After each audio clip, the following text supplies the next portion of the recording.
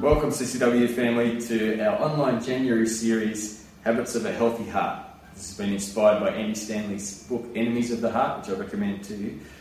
But the content of this is all from Scripture, and it's about the health of our hearts. It's about the diseases that can affect our hearts and the simple remedies that God has in play that we can build into habits for our hearts, and looking forward to exploring this through January. We did this series about 7 years ago, and so you may remember some of it if you were here then, but it'll be a great refresher for us anyway in that space. When I was a physiotherapist before I was a pastor, I spent some time in cardiac rehab where people came to exercise their hearts following a cardiac event, like a heart attack or unstable angina or cardiomyopathy, or they'd had bypass grafts or something like that, and their hearts were sick or injured and they needed to exercise their hearts.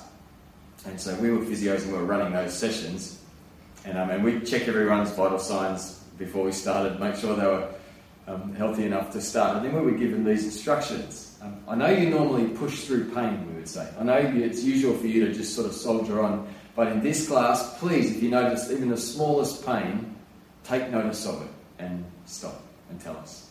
It can be a pain anywhere, in your head, in your jaw, in your neck, even if it's a little thing on the tip of your little finger. If you feel pain, just don't keep going. Just stop and tell us. If you feel nauseous or dizzy or lightheaded, or short of breath, don't just keep going. Take notice of your symptoms and stop and tell us. Why? Because it could be your heart. It could be your heart. We don't want anyone to die here. So take notice of your symptoms, because it could be your heart. We'll come back to that analogy, because when the Bible talks about our hearts, when the Bible talks about our hearts, it doesn't mean the physical thing that beats inside our chest. The heart that the Bible speaks of is the other heart, the core of us, the thing inside us that lifts when we hear a great love story, or a part of us that swells up when our kids win something. It's the thing that gets broken when our partner leaves. It what makes us cry or scream or retreat when we get hurt. It moves us to feed the hungry. It's the thing that makes us get angry or annoyed or resentful.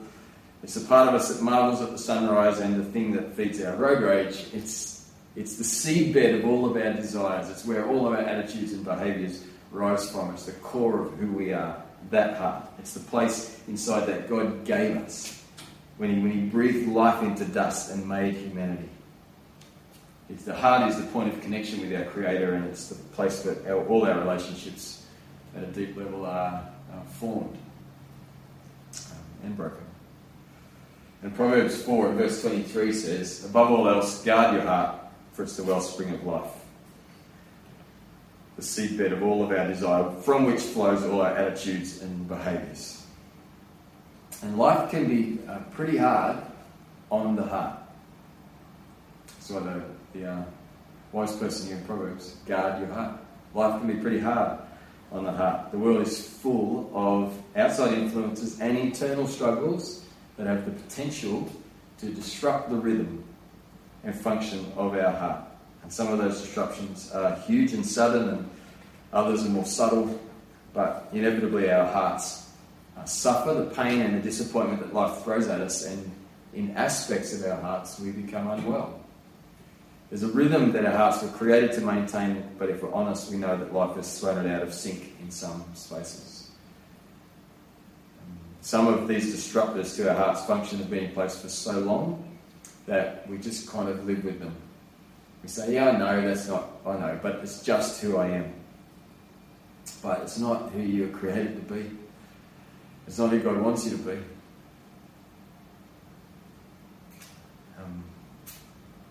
And there's more for you. So let me ask you this as we get into this. How are things with your heart? This is not a question about your job or your finances or your family or your school. It's about your heart. How are things with your heart? This is a different question. It's an awkward question. It's a great question, actually. How are things with your heart? We don't ask the question very often. The Bible answers that question a lot, as we'll see through this series. So why don't we ask that question? Maybe because we don't want to, because it just feels too invasive. How's my heart? I'm fine. How am I going? I'm fine. But there's no health in denial, and we know God wants more for us than that. Maybe we don't really understand the question, how are things with my heart? I don't know what you mean, because since we've been little, we've been taught to behave by external consequences more than by internal drives. So, for example, I learned not to use foul language at home. In my day, that was like bum and gee whiz, so you kids are lucky nowadays. But if I said those words, I would get washed my mouth washed out with soap and water. So I learned not to say those words when Mum and Dad were here. External consequence. I fear the consequence, so I will behave. Or I want the consequence, so I will behave. So I weeded my veggie garden patch, and I got 20 cents, which doesn't sound like a lot, but in those days he bought me a bag of lollies, which was fantastic. And that extends into our adult life too. When we're behind the wheel of a car, most of us don't speed, and the reason most of us don't speed is because we don't want the consequence of speeding, which is either a police car or damage caused or whatever. So there's external things that kind of control our behaviour. We might be nice to our boss even though we don't want to, because we don't want to jeopardise our work, career paths and things like that. We have external parameters around us that control our behaviour, and we've learned to do life with these kind of laws and controls around us that mitigate behaviour. And that's functional. You need that. We all want to kind of, eat well and sleep indoors and get along. So we need those things in our society, but none of those things actually control the heart. None of those things help the heart. And if we just focus on behaviour and we ignore the heart, we run into trouble. The true condition of our heart is masked. The rhythm gets more and more disrupted. The arteries clog up, and it's inevitable that every now and again our heart slips past the boundaries that we have outside. I don't know if this happens to you, when you just go like, when you're in a conversation somewhere and you think, oh, I can't believe I just said that. What just came out of my mouth? Or, I don't know why I did that. That's not like me at all. Why did I react like that? That's so not me. You ever had those things? I don't know where that came from, we think. Yeah, well, Jesus can tell us where it came from. The mouth speaks what the heart is full of.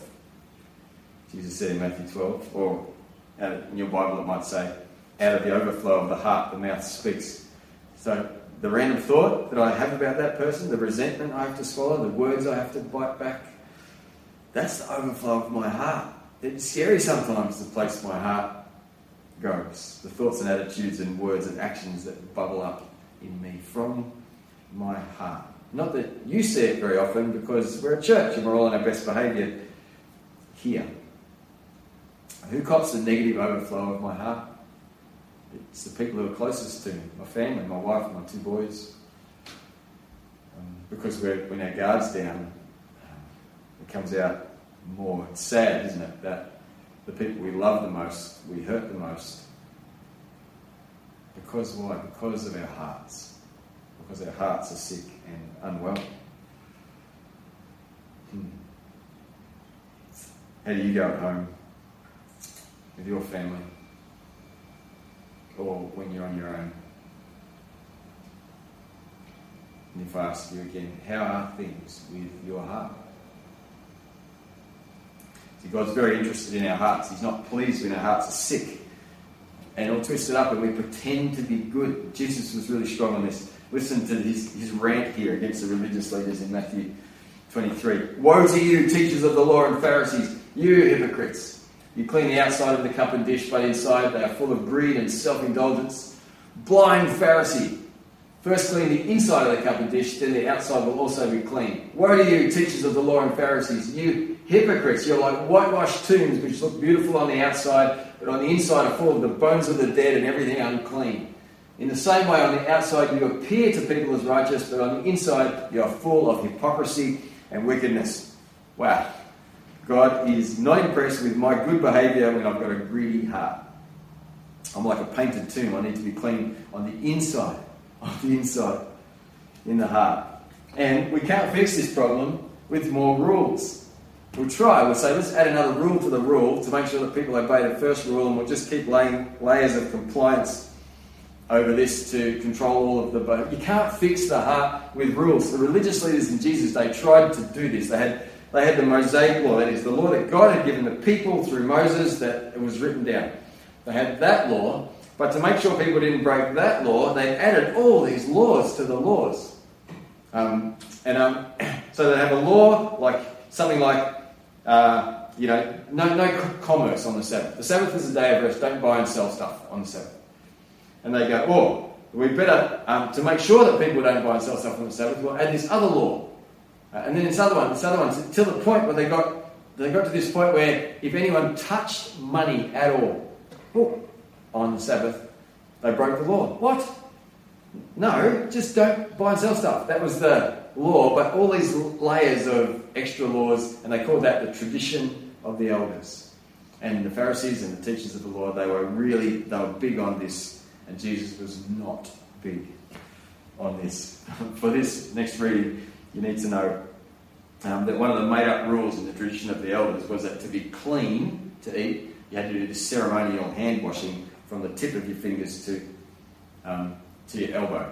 Now, in the Mosaic law, the law that God had given people, this is about having clean hands to eat your food, but they created this whole regime around it where you had to do this ceremonial hand washing that went from here to here. Well, Jesus and his disciples, they're eating away. They didn't do the ceremonial hand washing. It sets up this showdown in Matthew 15. Now, you need to look it up because I don't have it up on the screen. I'm starting at verse 1, Matthew 15. Then some Pharisees and teachers of the law came to Jesus from Jerusalem and asked, "Why do your disciples break the tradition of the elders? They don't wash their hands before they eat." And Jesus replied, "And why do you break the command of God for the sake of your tradition? God said, 'Honour your father and mother,' and 'Anyone who curses their father or mother is to be put to death.' But you say that if anyone declares that what might have been used to help their father or mother is devoted to God, then they don't have to, or they're not to honour their father or mother with it. Thus, you nullify the word of God for the sake of your tradition." You might not have understood that example. Doesn't matter now. The point is, you nullify the word of God for the sake of your tradition. You hypocrites! Isaiah was right when he prophesied about you, when he said, "These people honour me with their lips, but their hearts are far from me. They worship me in vain." Their teachings are merely human rules.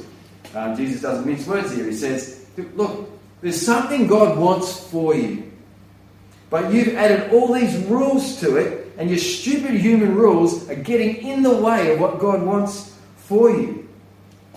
You hypocrites. You say you honour God, but your hearts are elsewhere.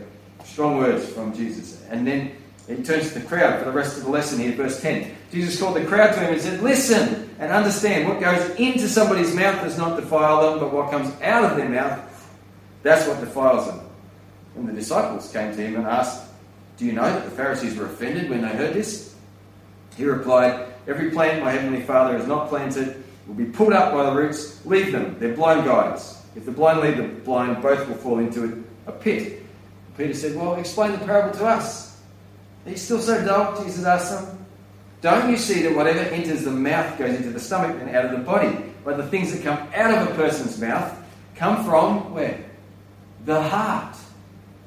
These defile them, for out of the heart come evil thoughts. Murder, adultery, sexual immorality, theft, false testimony, slander. These are what defile a person, but eating with unwashed hands does not defile them."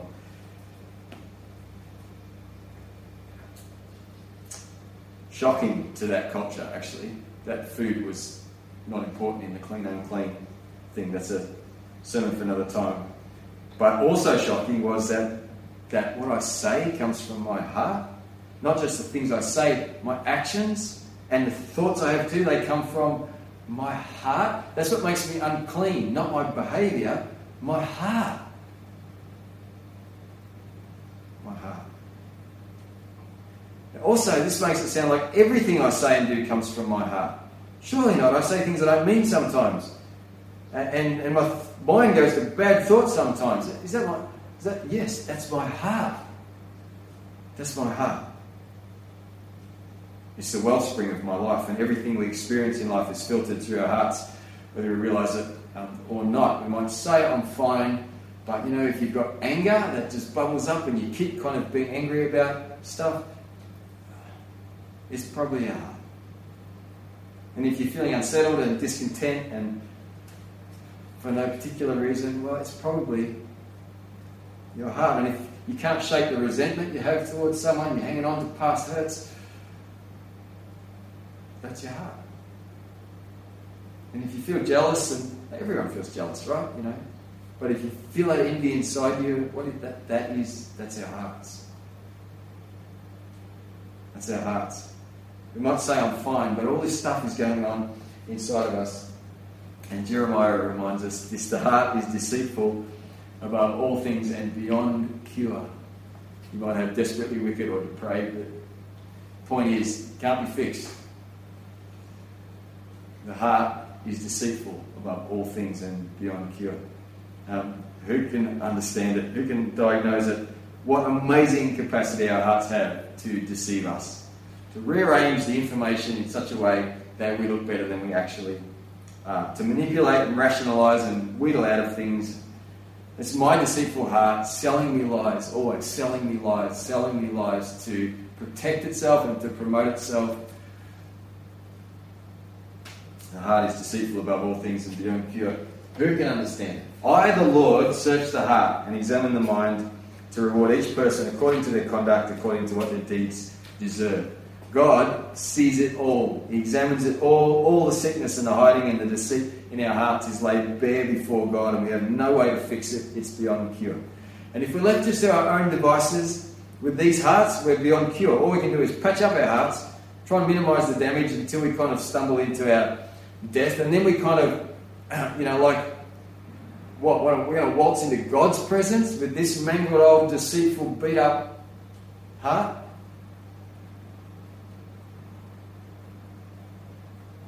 We do that, we're in trouble. We're toast. Thankfully, Jesus Christ died for us to reconcile us with God, so He could give us a new heart. And we have the Spirit of God. If we're following Jesus, we have the Spirit of God living inside of us, and our hearts have hope. Maybe you say, well, I'm a Christian, but I've got to say my heart's still pretty deceitful. Hands up if you think your heart's still pretty deceitful. And if you didn't put your hands up, you need to put another hand up. If you're proud, no. All of us have got deceitful hearts. All of us. It's just a condition of the human heart. We all know we've still got this old heart in us. But we've given our lives to Jesus, those of us that have. And the Spirit of God's in us, and He's transforming our hearts, but the old heart still pops up. Mine does. Anyway, I've been following Jesus every day for 30 years, more than 3 decades now, and on a regular basis, I would think, whoa, what was that? That's me, that's my deceitful old heart. Just telling me lies, trying to protect itself, trying to promote itself. Ugh. The heart is deceitful. Our hearts are deceitful. Only God can diagnose and help. And He wants to. God doesn't, it's not like He's just going, I can see all of this mess, I can see your muck, I can see all of it. I can see everything that your heart wants and desires. I can see all the filth that's there. I can, you bad people. It's not, God isn't looking down in disdain. He sees it all, and He has offered solutions for us. He loves us. He's for us. He's saying, yeah, I'm the only one who can diagnose it, and I will. And I'll show you how to get a healthy heart. I'll show you habits of a healthy heart. Because there are remedies, and they're brilliant. We're going to look at 4 main diseases of the heart across this series, and we're going to look at these remedies that are brilliant. They are so simple to understand. Not easy to do in our own strength, but God's power is behind every single one of these remedies that He wants to bring to us to help us to bring healing into these spaces in our hearts. And not just like we were doing as physios, trying to just patch up the remnants of what was left of someone's life. Just eke out, maximise the quality of life with their damaged, diseased heart. something different for us. This for us. God's promise through Ezekiel, I'll give you a new heart and put a new spirit in you. I'll remove from you your heart of stone and give you a heart of flesh. And the Apostle Peter reminds us too that Christ's divine power has given us everything we need for a godly life through our knowledge of Him who called us by His own glory and goodness. And through these He has given us His very great and precious promises so that through them we can participate in the divine nature. The life of God can come to us, having escaped the corruption in the world caused by evil desires. This is the journey God has for us. His divine nature, His life, the purity of everything that He wants for you and through you. Replacing our old hearts, replacing your old heart with all of its selfish desires, and these simple remedies for these conditions of our hearts. So, I hope you're ready. And hey guys, as we go through this series, when you feel that kind of like, ooh, that was a little bit uncomfortable, or I'm not sure if that should, apply, or I don't know if I should. I just please take notice of the symptoms, because it could be your heart, and God wants to bring newness into your life because He loves you.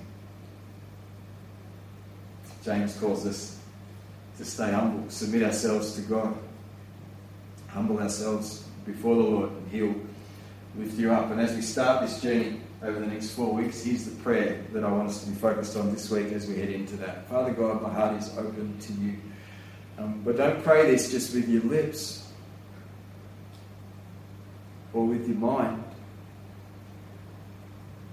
Father God, my heart is open to you. Easy words to say. But if you can, close your eyes if it helps you. If you can, take yourself down inside your heart, where your desires come from. Inside the place where all the secrets are buried, where all the fears reside, where all the insecurities come from.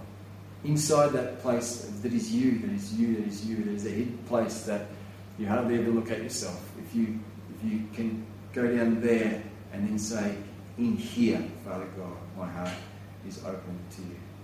I will submit to you. I will humble myself before you. Father God, my heart is open to you. If you'll pray it there, then God will do amazing things in your life. He'll give you a new heart. And I hope He does. And I hope you let Him. I'm going to try and let Him afresh this January. I hope you come with me. Father God, my heart is open to you. Amen.